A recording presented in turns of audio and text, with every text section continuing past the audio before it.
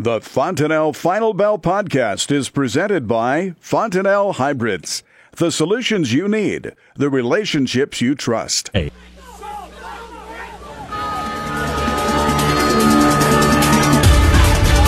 Good afternoon. Welcome to the Fontanelle Final Bell here on the Rural Radio Network. I'm Susan Littlefield.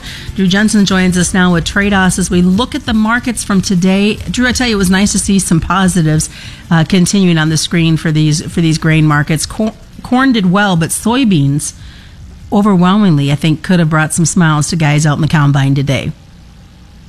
Yeah, what a breath of fresh air. I mean, to see beans finish up 16, it's probably the strongest close I haven't went back, but the strongest close we've seen in at least a couple months. Finished beans up 16, like you said, they were up 26 at one point, and corn finished up 6. Unfortunately, the wheat just was pretty flat on the day, though. But that's kind of to be expected right now for the wheat, isn't it? I mean, it's not unexpected, I guess, but when we look at kind of what's going on around the world as far as some drought areas, and as we pulled back as hard as we have in the wheat, I think wheat still long term has a fundamental story to be told. And when you kind of look at where we've come from that high of, looking at the December Kansas City having a contract high of 626, pull back to around that $5, pretty much just testing the old lows from July. I would think that we'd have some upside in the wheat market at some point back to maybe the middle end of that range of 50% retracement. Your moving averages all kind of converging around that 550 with maybe a 50% retracement up around 565, 570. We look at the weather, and I know that harvest is continuing. Guys are pushing ahead of any sort of rains that are moving in. Have you guys heard of any weather concerns, especially over the last couple of days? As harvest is starting to kind of get in full swing and watching this cold front come through, I mean, you're going to go from, 90 degrees a day to a high of 65 tomorrow. Usually when you got those type of major swings of temperature, it comes with some violent storms. We saw a little pop-up storm come through that kind of Fremont area and drop some pretty big hail here a couple days ago, and that's always obviously the concern this time of year is you get any hail on these bean pods and just shatter them. The white combine comes through and really takes a beautiful bean crop and destroys it in a hurry. So it's not fun to see those type of drastic weather events come through this time of year. And it looks like there might be some more moving in, cause a little bit of a slowdown to the harvest. But there has been some dry concerns, though, as well. And we definitely don't want to have to deal with any field fires or anything like that as these guys try to get the crop out. Yeah, I mean, that's one thing that we've seen in the past couple of years where you start getting these hot, dry days and a lot of wind, and all of a sudden a combine catches fire and jumps 2-3 fields over. So definitely something to be on a person's radar this time of year, and just wish everyone to stay safe. Very much so. Let's look at, I know that some purchases came in. Let's start out with the corn. I know Mexico was in for some purchases, about 160,000 metric tons of corn.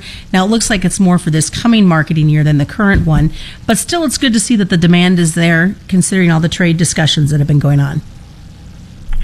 Yeah, I mean, the U.S. corn is the cheapest in the world, and we've got some cheap feed grains. The demand appears to be really good, and we've obviously thrown in and digested this 181 corn yield. Whether it gets slightly bigger or smaller from here is anyone's guess, but I think the bigger thing to kind of shift your focus on is the demand, and at these levels we are seeing good demand in corn, and I think that is going to continue to build a story going into 2019. We've talked about it for quite a while, and if you're in the bullish camp at all in the last 2-3 months, that's what you're trying to point to and say, well, we can't stay down here forever. We're eventually going to go higher. Seasonally speaking, we typically try to bottom out in September, October in the corn market. Now, whether this contract low we've seen in December corn holds or not at that 342 is yet to be seen, but I would guess we'd grind around somewhere in these levels for the next few weeks. I think what you want to probably be cautious of is that we're probably more than likely not going to have this deep V bottom, meaning we're not going to have a significant rally off here in the next short-term meaning 1 to 2, 3 months. Well, export sales, though, considered to be strong for corn this week? I'm sorry, say that again. I couldn't hear you. No, that's fine. The export sales for corn seem to be pretty strong this week. Yeah. The export sales were great, and I think we would argue that you're probably going to continue to see those type of export numbers, and I think these levels it's good not only for the world to buy our products and get things secured at this level, but also domestically. If you're using corn as a feed, this is a really good opportunity seasonally to get some long-term procurement needs met. We're back to being able to use E15 once again. Ethanol margins remain on the tighter side. I had a producer say that was the best thing, to hit that time on the calendar to say E15. He thought maybe it'll be a good usage of this corn and could be a price driving factor. We got to do something to try to improve the margins in ethanol. The ethanol industry's come off a couple of years of really, really good margins. Unfortunately, here as of lately, the margins have been pretty ugly, and we've seen that translate to some plants going to idle, some slowing their grind down to 50-60%. So on top of the 2 billion carryout we had on this old crop finally starting to make its way to market the last 4 to 6 weeks, and now a big crop coming on, obviously we're going to need the demand anywhere we can find it. So running these ethanol plants at 50-60% of capacity is not ideal. So hopefully E15 and other things can help the ethanol margins, and we can get back to 100% grind. From the export standpoint, though, for ethanol, could we see some pickups from ethanol and DDG use?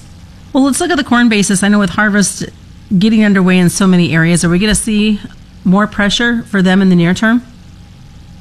Yeah, I mean, unfortunately, I think there probably will be more pressure. The harvest logistics, as we've talked in the past, are not going to be a whole lot of fun. They're going to have some problems in some areas. We've seen kind of the processor ethanol corn basis fall from kind of a 25-30 under to 50 under plus, as they get kind of their needs bought and a lot more old crop hitting the market. When we look at kind of, obviously we've talked about trying to store as many beans as possible, move the corn at harvest. When you look at the carry out to, we got 20 cents carry kind of out to May corn and about 50 cents carry. Brown folks, we've got more of the Fontanelle Final Bell coming up after this on the Rural Radio Network.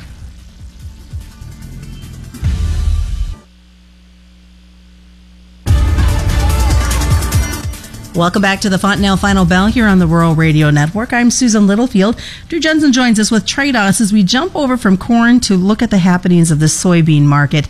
And you mentioned at the very beginning, Drew, nice to see some higher numbers, and then even though they kind of had a two-sided trade there for a while.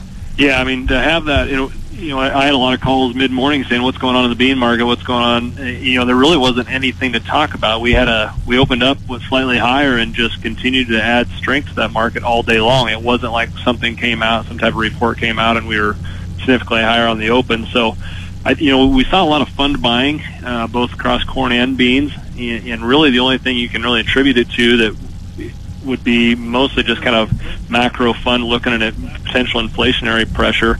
But that had, like you said, the most upside in the bean market today, which was great. Has there been some shipping concerns with South America? I had read a little blurb about some issues. As we continue to look at the soybeans, I know that South America is in the process of getting that early plantings done. They've been on the dry side.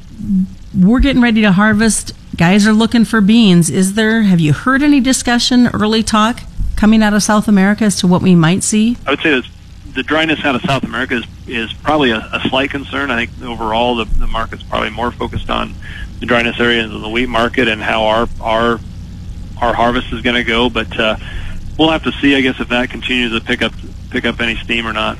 Well, and the competition's got to be there between the U.S. dollar and the real, as the real has seen some drops again in the price.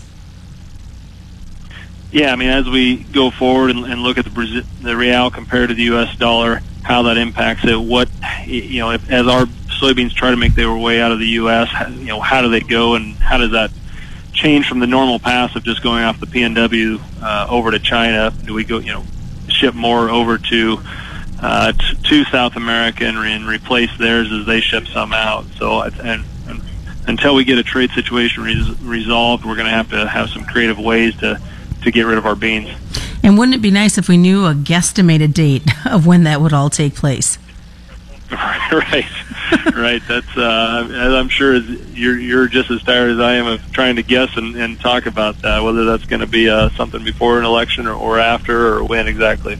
Well, I'm curious because, it came out again on Tuesday of this week that there were going to be more tariffs added from both sides, and it's kind of turning into a he said type of thing. They just can't seem, one's got to beat the other one out when it comes to tariff numbers. Yeah, and so, it's a function of trying to, I think, as we saw maybe in the bean market today, the market's a lot quicker to shed those rumors off now as we become a little bit more numb to them maybe.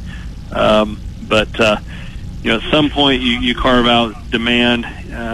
Typically beans actually have a pretty good retracement from a future standpoint, have a pretty good retracement post Oct 1. They usually fall off into October 1 and then have a pretty good retracement up into middle of November of anywhere from 20 to 40%. So, that would argue of regardless of kind of what's going on news-wise historically, maybe having an opportunity back up around $8.90, $9 November beans, which with the carry we've got out to July, that would be more like a $9.40, $9.50 July market, which in our opinion would probably need to be sold in the short term. Well, you talk about that selling in the short term. Producers are out there on the combine. They're listening to the final bell right now, wondering, what are we going to do with these beans if they haven't gotten them sold? How do you move forward with this crop and the continued uncertainty that's in the trade? If you don't have them sold, then the next best option is to try to put a place to park them, some type of storage. I think people will get creative in how they go about storing the bean crop. The smaller bins, the 3,000 to 8,000 bushel bins that you might not have used in a couple of years, we're hearing that those will be used. So beans will get stuck away in some type of crevice, and then the question becomes what the U.S. ends up doing if they end up giving out the other half of the bean, 81 cents come December or not, and so they're kind of holding that in the back pocket. But if you had any sales on prior to this, we get any type of rally into the end of the year, and you can tack on $1.65 on it. It's obviously looks a little bit better than just the sub $7 cash beans we were looking at for harvest here a week ago. Keeping in mind that, and as you talked about at the beginning, those seasonal trends are there. It's something we always see, no matter what's happening in that global market place. We continue to see the fluctuations like we would have seen September last year. Yeah, the seasonal trends, unfortunately, this is, sixth year in a row where we've put, corn highs in early, fell off as we approach harvest, trend or above trend line yields. So the patterns, unfortunately, we are on the lower end of the range in the soybean market. Hopefully we're carving out bottoms. But I think a person's got to say not only what's going on news-wise, like you said, but what are you going to do about that, and what's your risk management? What is the best way for folks to get a hold of you guys there at Tredas, Drew? Visit our website, gotredas.com. We're on all social media platforms. Give us a call, 402-858-7501. Thanks so much. That is the Fontanelle Final Bell on the Rural Radio Network.